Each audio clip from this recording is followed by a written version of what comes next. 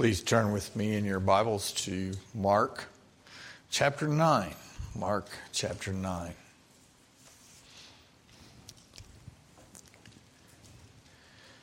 This chapter is pretty close to being the second half of Mark's gospel. The first half focused on Jesus convincing his disciples that he was the promised king. The second half of the Gospel of Mark focuses on Jesus explaining that he is a very different kind of king. Very different from what his disciples expected. That he must be a suffering king who must die as the sacrifice for the sins of those he came to save. In other words, Jesus reveals bit by bit the only way a person can come to God, especially here in the second part of this book. And after Peter, James, and John witnessed and experienced what we call the foretaste of Jesus' eternal glory, as Jesus was transfigured for a time into his eternal body, they accompanied Jesus back down the mountain into a frustratingly chaotic scene involving the other 9 disciples and their failed attempt to cast out a demon. The affected boy's father explained what was going on and then begged Jesus to heal his son. This is such an abrupt change of context from a mountaintop experience into this. And we need to realize how big of a contrast that was. They had walked right into the mess of reality and evil. And in this episode, we got a vivid picture of the attitude necessary for a person to experience the presence of God in genuine worship. Did something just happen? Is this okay? The father's repentant helplessness expressed by his honest assessment of his own inability to effect any change for his son actually brought him to faith in Christ and in Jesus' ability to intervene on his behalf. The father's cry of, "I believe, help me overcome my unbelief," has resounded down through history as the cry of a man in the process of receiving his own foretaste of God's very presence as Jesus worked right here, right next to him, and then healed his son. The disciples then asked Jesus, when they got alone with him, why they had not been able to cast out this evil spirit. And Jesus let them know that they had tried in their own strength to do what could only be done in complete dependence upon the Lord, which should be evidenced by much prayer. Can you imagine these guys? They had been given authority to cast out demons way back when Jesus sent them out to do just that, along with proclaiming who he was. And they were rocking along, obviously doing this in various instances and scenes. And then in this particular event, nothing happened. Well, Jesus used this opportunity. He got their attention. And Mark now ramps up his narrative even more as Jesus travels through Galilee, we see in verse 30, the first part of verse 30, and then ends up, finally, not in our passage today, but very soon, heading towards Jerusalem for the final week of his life.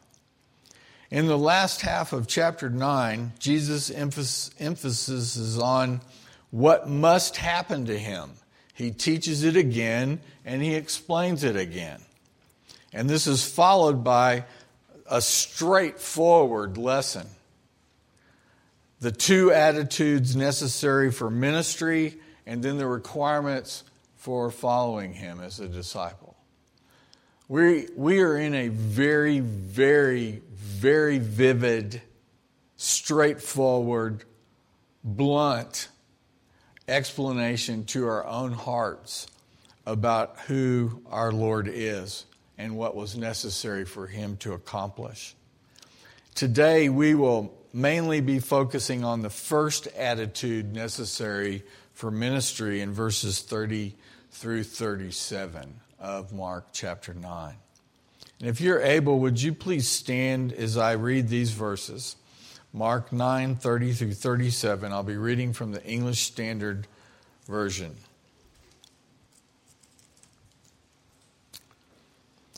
They went on from there and passed through Galilee. And he did not want anyone to know, for he was teaching his disciples, saying to them, "The Son of Man is going to be delivered into the hands of men, and they will kill him. And when he is killed, after 3 days he will rise." But they did not understand the saying, and were afraid to ask him. And they came to Capernaum, and when he was in the house, he asked them, "What were you discussing along the way?" But they kept silent. For on the way they had argued with one another about who was the greatest. And he sat down and called the 12. And he said to them, "If anyone would be first, he must be last of all, and servant of all." And he took a child and put him in the midst of them. And taking him in his arms, he said to them, "Whoever receives one such child in my name receives me. And whoever receives me receives not me, but him who sent me." This is the word of the Lord. Thanks be to God. You may be seated. So first off here, in 30, 31, and 32, Jesus teaches the 12 disciples for the second time what is about to happen and what he must do. Now notice that Jesus is going to great lengths to keep distractions to a minimum while he's teaching the 12 again here. There is intense training going on, so he did not want the general public to know where he was. If the disciples were going to be able to proclaim and teach the truths about Jesus and his kingdom to other people after Jesus' resurrection, the lessons of the cross must be communicated before the fact. They obviously did not understand all this yet, as we just saw in verse 32, but they were receiving the information and the explanation that would make sense when? After the fact. When Jesus had risen from the dead after the cross. Now, the first time that he made these statements and made it clear was right after Peter made his great confession that Jesus was the Christ. Just one chapter back in Mark, chapter 8, verse 31. Now, after the transfiguration and the subsequent failure of the 9 other disciples concerning the boy's unclean spirit, Jesus again, for the second time, broaches this painful subject of what's about to happen. This time, though, there is some additional information in verse 31. For he was teaching his disciples, saying to them, "The Son of Man is going to be delivered into the hands of men." Delivered into is translated in a couple of your translations as betrayed. The word literally means to be delivered up or handed over. This is important to mention because there are 2 completely different implied meanings, depending on whether you think delivered into means betrayed or just delivered up to. Either this implies that Jesus will be betrayed by someone, we know who, Judas Iscariot, or it implies that Jesus is delivered up by who? By God himself into the hands of men. Now consider some verses here. Romans 4, verse 25 says, Jesus, who was delivered up for our trespasses and raised for our justification. Or chapter 8 of Romans, verse 32. He who did not spare his own son, but what? Gave him up for us all. You know what? Either one of these different ways of viewing this works, does it not? There's no conflict because both are true. So what do? Well, I think we ought to just keep both of them in mind because Jesus was betrayed and so delivered over into the hands of men, and that betrayer is guilty, Judas Iscariot, as are the men who put him to death. But this evil was used by God to accomplish his purpose of redemption. This was God's definite or sovereign plan from eternity past, Paul wrote. Even the evil choices and the designs of mankind cannot thwart the plans of God. In Peter's sermon in Acts 2:23, we see both of these in one sentence of his sermon. And I think we've always got to keep this in mind. This is not just a debate about either or. This is a debate that shouldn't be a debate because men are guilty of their evil designs. It's theirs, they own it, but God uses it to accomplish his purposes. That's how great our God is. What does Peter say in Acts 2:23? He says, this Jesus, delivered up according to the definite, that's another word for sovereign, plan and foreknowledge of God, you crucified and killed by the hands of lawless men. See them both? They're right there. Next, we see that the Son of Man is going to be delivered into the hands of men, and they will kill him. And when he's killed, after 3 days, he will die. I almost want to ask for a show of hands, but how many of you have tried to figure out what day Jesus died on the cross, and then counted to 3, and what'd you come up with? Now, there's a really simple answer for this, and that is that in the Middle East, people look at days and nights different than we do in the first century.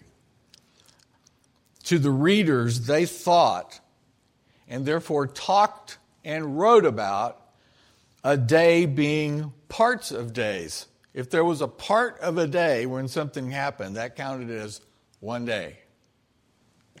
So, Jesus was in the grave during what? 3 day and night periods. Part of Friday, all day Saturday, and part of Sunday. Does that help? I don't know how old I was when I finally heard or read somebody explain this because I'm a counter. I was always going 1, 2, 3. Wait a minute. That's after Sunday morning. In verse 32, we see the disciples' response.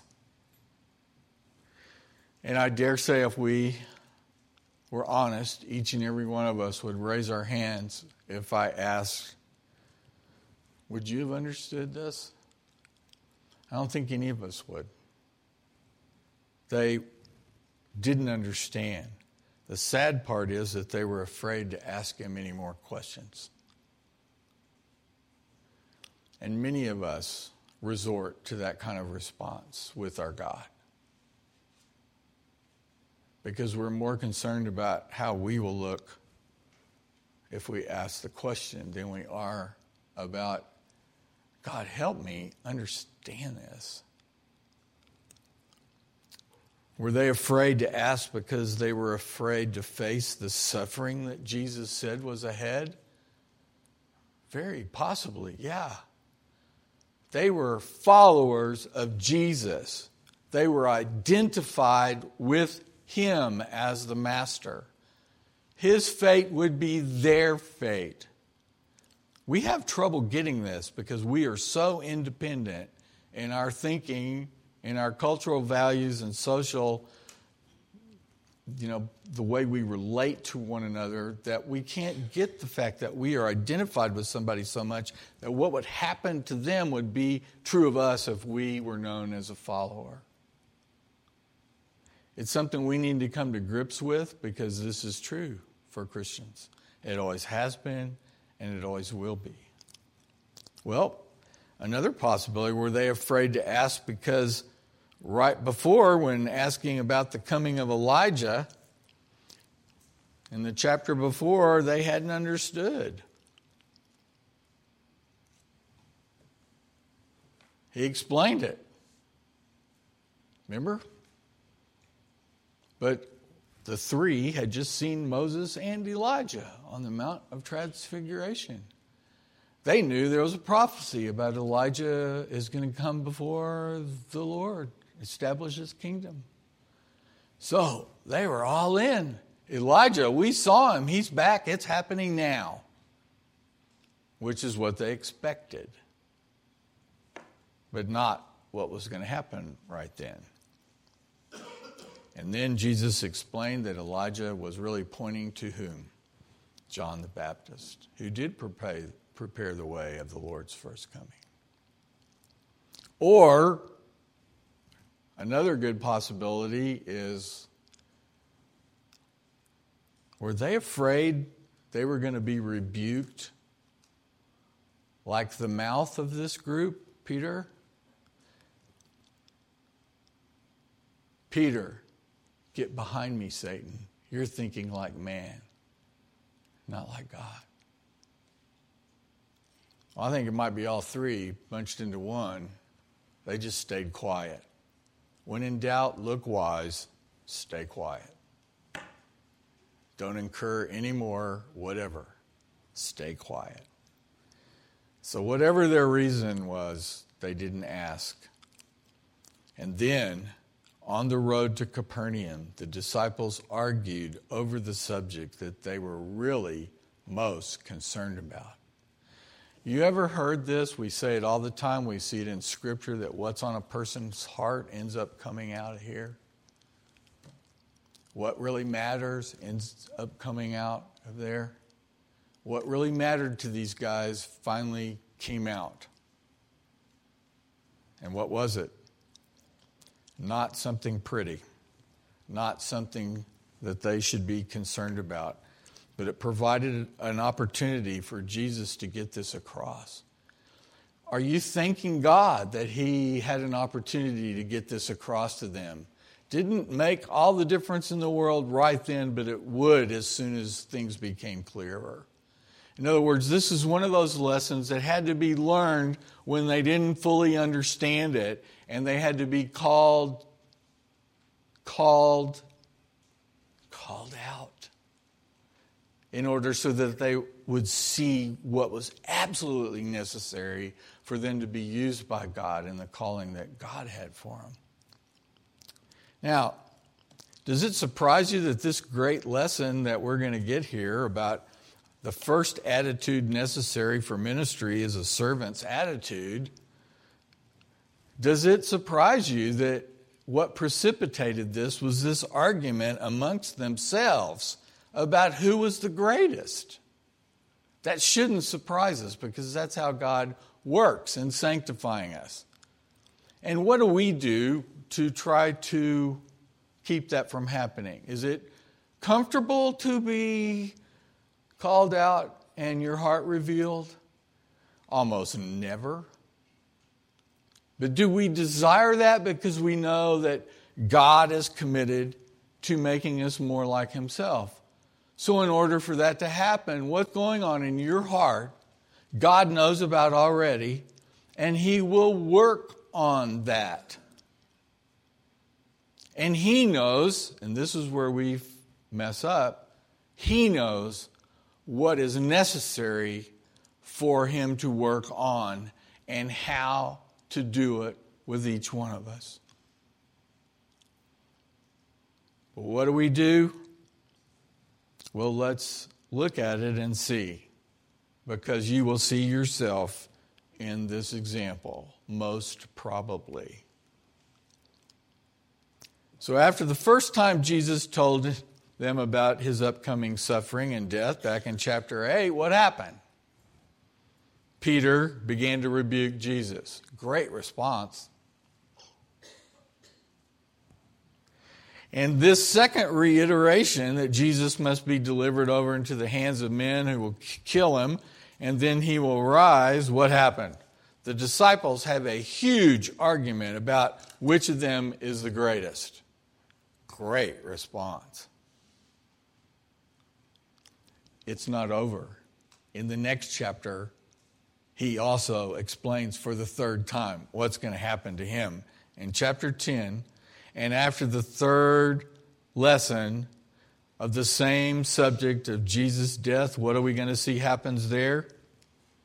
You won't believe this. Do you know?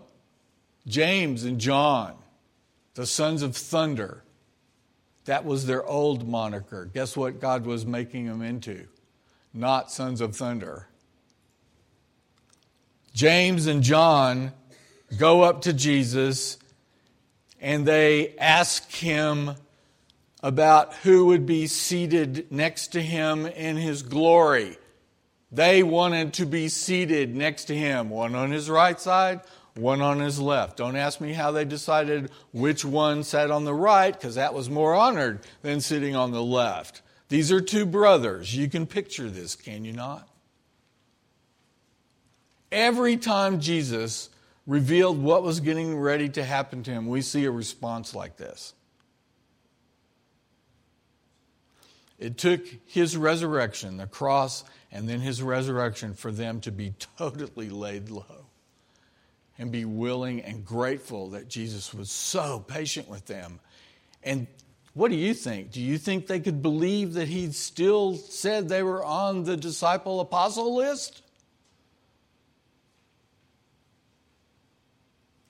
Most of us would have taken off and run. I can't do this. Lived in guilt forever and ever. Jesus knew how to restore these men, and that's what we're going to see. But right now, we've got to go through this with them. Jesus knew His disciples had been arguing with one another about which of them was the greatest. And when He asked them, see what He asked them? He did not come up to them and say, I know what you guys were talking about. You guys are losers. When are you ever going to get this? I almost just want to quit. What did He say? What have you been discussing on the road? What are you discussing? And how did they respond? See that silent word again? They said nothing. My question right now to each and every one of us, is that our response? Is that my response? Is that your response when something is pointed out to you about your heart?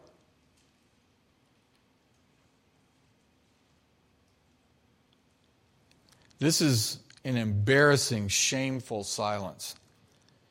And what a chill this must have brought to Jesus' already burdened soul.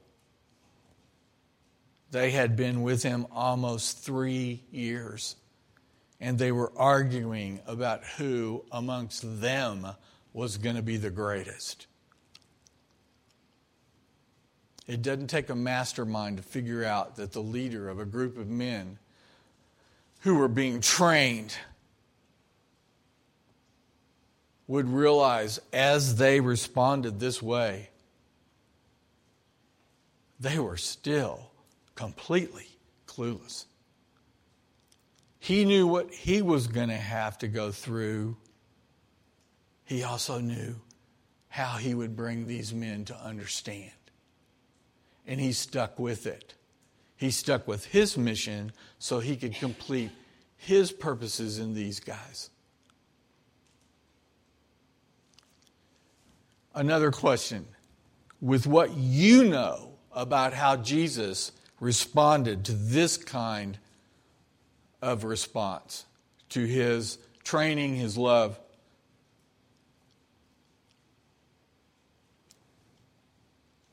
where would your heart be now if you truly know that this is who loves you and paid the price for your sin? Are you willing to run to him, or are you going to hide? Are you going to run to him, or are you going to try to distract him? Are you going to be honest with him and your fellow brothers and sisters in Christ? Or are you going to hide? Keep it from him. Do everything you can to keep people from finding out that you did respond in this horrible way. What are you going to do? We have a Savior who you can run to. And that's what he's doing. He's changing our hearts so we are more and more willing to do that with him. And have you figured out yet that it's a process? Thank goodness.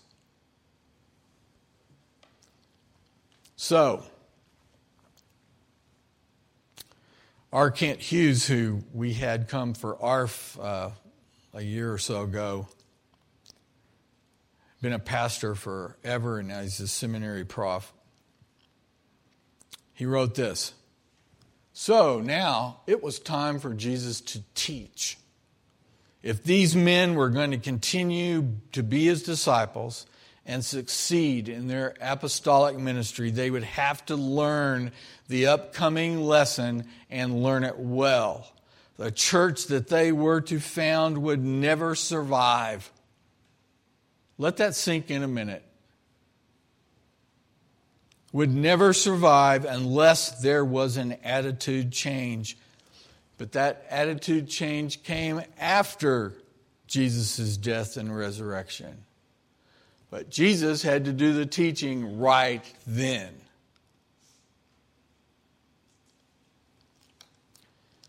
And the church today is not immune from this same kind of attitude.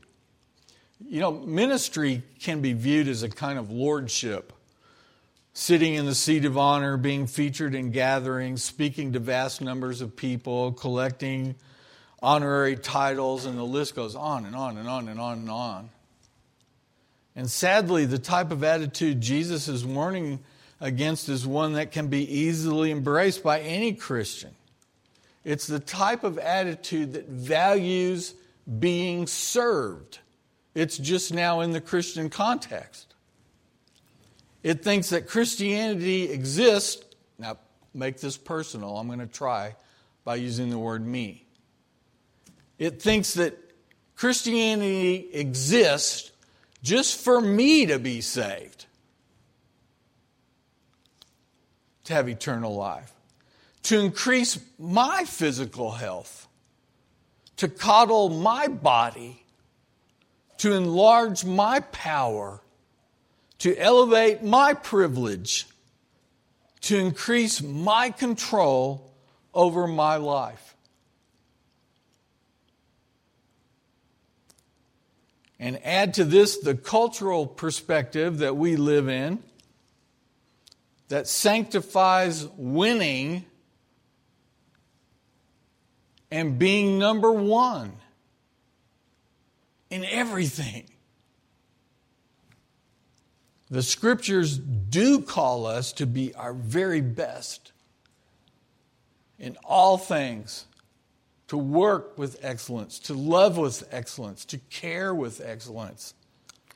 But to live to be number one and desire to always be served and honored and catered to, that is not Christian at all. And the disciples were blowing it. And so are many Christians today. Now, this silence that was in this house in Capernaum was finally broken by Jesus. We know he's going to teach, but I don't know too many of us that would expect this. He doesn't say hardly anything at first. If anyone would be first, he must be last of all and servant of all. Are you getting this? The guys hadn't explained what they were doing. Jesus knew. He asked them, "What are you discussing?" They were silent. So he's looking around the room and he says, if anyone would be first, he must be last of all and servant of all. Now, I don't know about you, but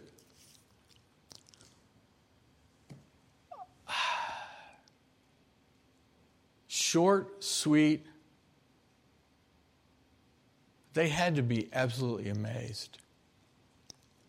And we must understand that our obedience to his teaching must not take on an American kind of rebellious, in-your-face response to all things that we deem to be undermining our own opinions and identity and self-worth and independence and value and honor, you name it, that list goes on. And we've got to realize that in our culture, that's kind of the glorified response. Get back in your face, do it to them again, post it. It's probably the big one. Be last of all and servant of all is first and foremost an attitude out of which Christ's love flows. The power to do this, to serve all, is only found in the Holy Spirit. I hope we all understand that. This is not something you can gut up on your own. It has to be approached with an attitude of, I can't do this like you want me to. I'm going to go that direction. I'm going to try as best I can. But in trying, I've got to depend on you totally. Oh Lord, I believe. Help me in my unbelief. Here I go.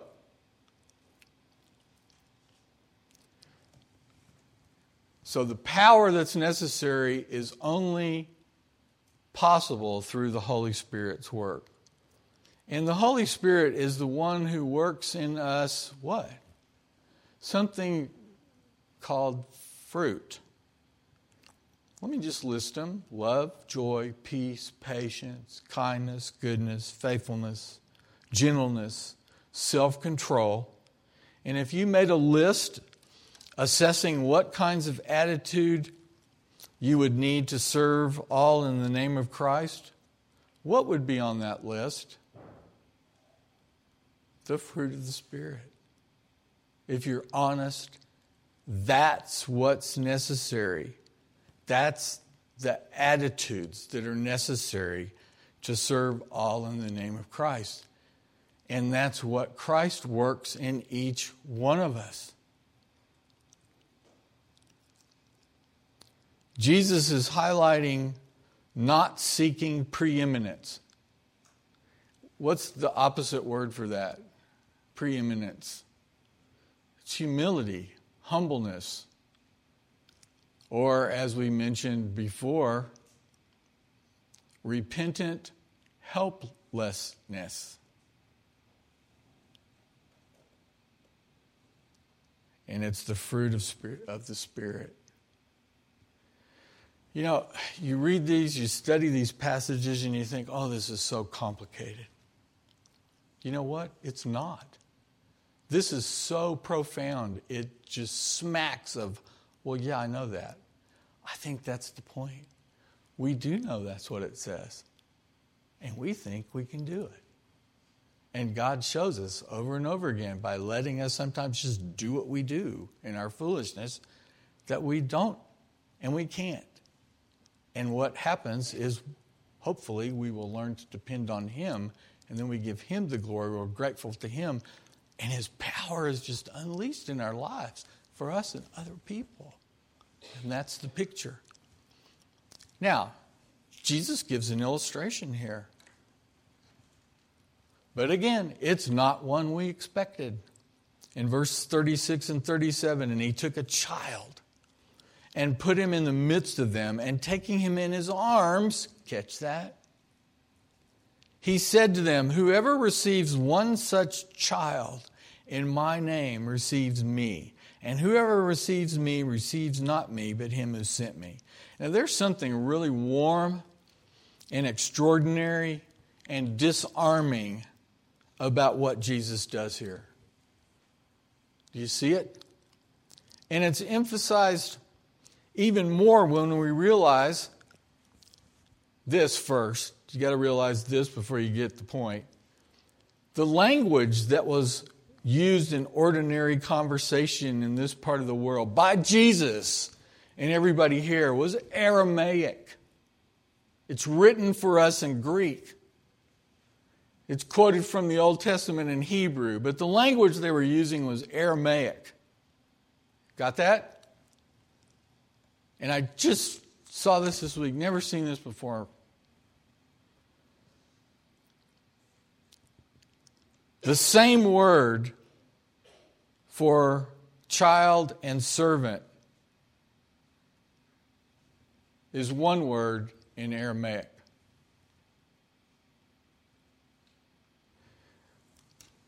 Jesus pulled a neat little word thing here that should get our attention. When he said child in Aramaic, it was the same word as for servant. It was used interchangeably. In other words, the disciples must receive his children, God's, and other servants and disciples with the same open arms and love with which he was holding that child in his arms.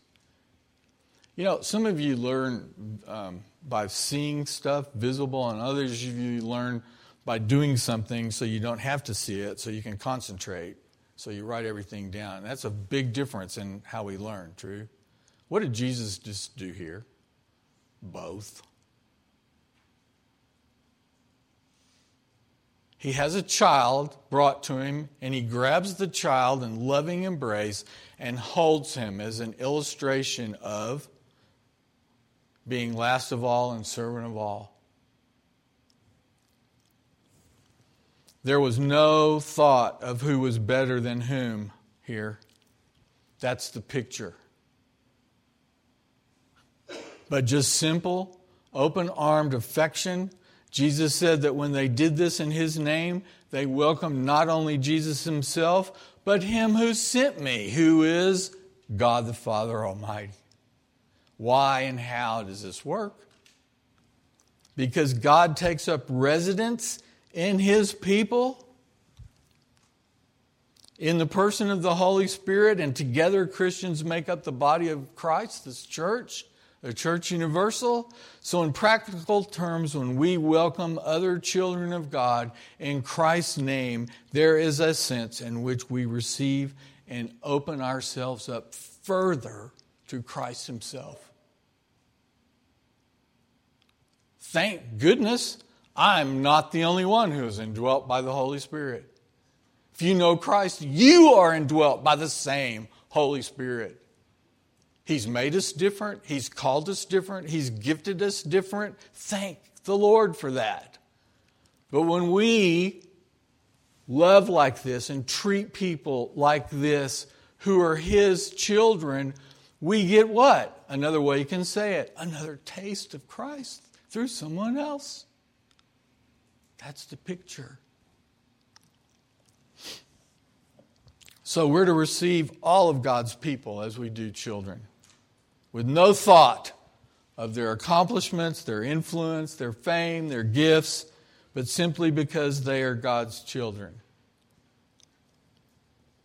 Now, this doesn't mean you walk up to somebody that you respect that spoke at T4G and you go, "Hey, bud, good to see you." I mean, that's not what we're talking about here. You may be able to get away with that with some of those guys. They'd probably come right back at you. We know pretty much what they're like. but I think you get the point. We do this simply because another believer is also one of God's children. And this rules out seeking the powerful or the influential for what they can do for us, does it not? You know, sometimes it makes my stomach almost turn to think how many ministries have been founded solely on the idea of reaching the rich and powerful because they think that's the influence that's going to bring other people to Christ. That is so backwards. It doesn't mean it's not possible and you can do it, but you've got to have a special attitude to do that in where you're not sucked into that mindset. Because Christ certainly didn't do that. You like to fish? You're eligible. You're a carpenter? You're eligible. You're a despised tax collector? You're eligible. Just go down the list. What a lesson for these guys. What a lesson for these guys. By the way, this is a warning about neglecting the simple, the humble, and the ordinary.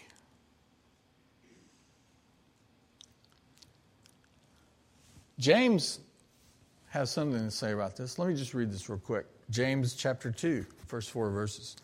My brothers, show no partiality as you hold the faith in our Lord Jesus Christ, the Lord of glory. For if a man wearing a gold ring and fine clothing comes into your assembly, and a poor man in shabby clothing also comes in, and if you pay attention to the one who wears the fine clothing and say, hey, you sit here in a good place, while you say to the poor man, hey, you stand over there, or sit down at my feet, have you not then made distinctions among yourselves and become judges with evil thoughts? Did James learn this lesson? A lot of Jameses in the New Testament, but they all ended up getting the message. Be open and accepting and not thinking about someone's status as we receive and interact with others. Being that, doing that, opens us up to Christ. And in a very real sense, we will not grow if we do not have this attitude. We're not open to growing because that's how He's making us grow. Do you get that? It's kind of like saying, I want to learn how to swim, but I don't want to get in the water. I don't like water. Well, you're never going to learn to swim.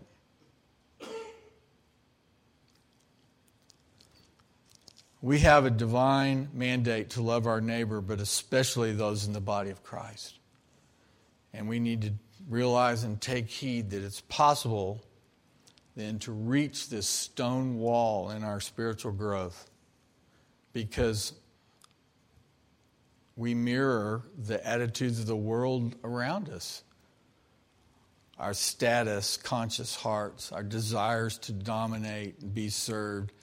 And Jesus is calling all of us to just repent of that. Be ready because it's going to pop up often in our hearts. It won't just go away because we go away. It's something we learn a lot of times the hard way, and we constantly have to be aware of fighting this kind of spiritual battle. Is it worth it? Oh yeah. Your greatest joys will come from learning this lesson. You'll be surprised at who God uses in your life to encourage your faith. Yes, it might be the great authors. It might be the eloquent speakers who can articulate what we can only blah, blah, blah about. They can say it. They can live it. And those are great examples. But as we're learning in Sunday school, some of the times, and probably many of the times, the most ordinary ways that He makes us grow is by ordinary people. And sometimes it's like, that is the last person I would ever expect in my life to walk into my life and be used by God to bring me to my knees. And it happens over and over and over again. And it's a blessing. Thank God that He moves in us that way. And you know who started it? Jesus Christ, who was God the Son, and He came to earth in the body of a man. If we don't get humbleness, we don't have to look any farther than our Savior. The next time he comes back, it'll be with the sword. This time, the first time, he paid the price himself to purchase us for his Lord. We're going to take communion now. And you realize that this is not a meal for our physical bodies. It's a spiritual meal. And our souls are nourished by believing what we've seen today again in Scripture about who he is and why he came. And it had to be him who would die for us.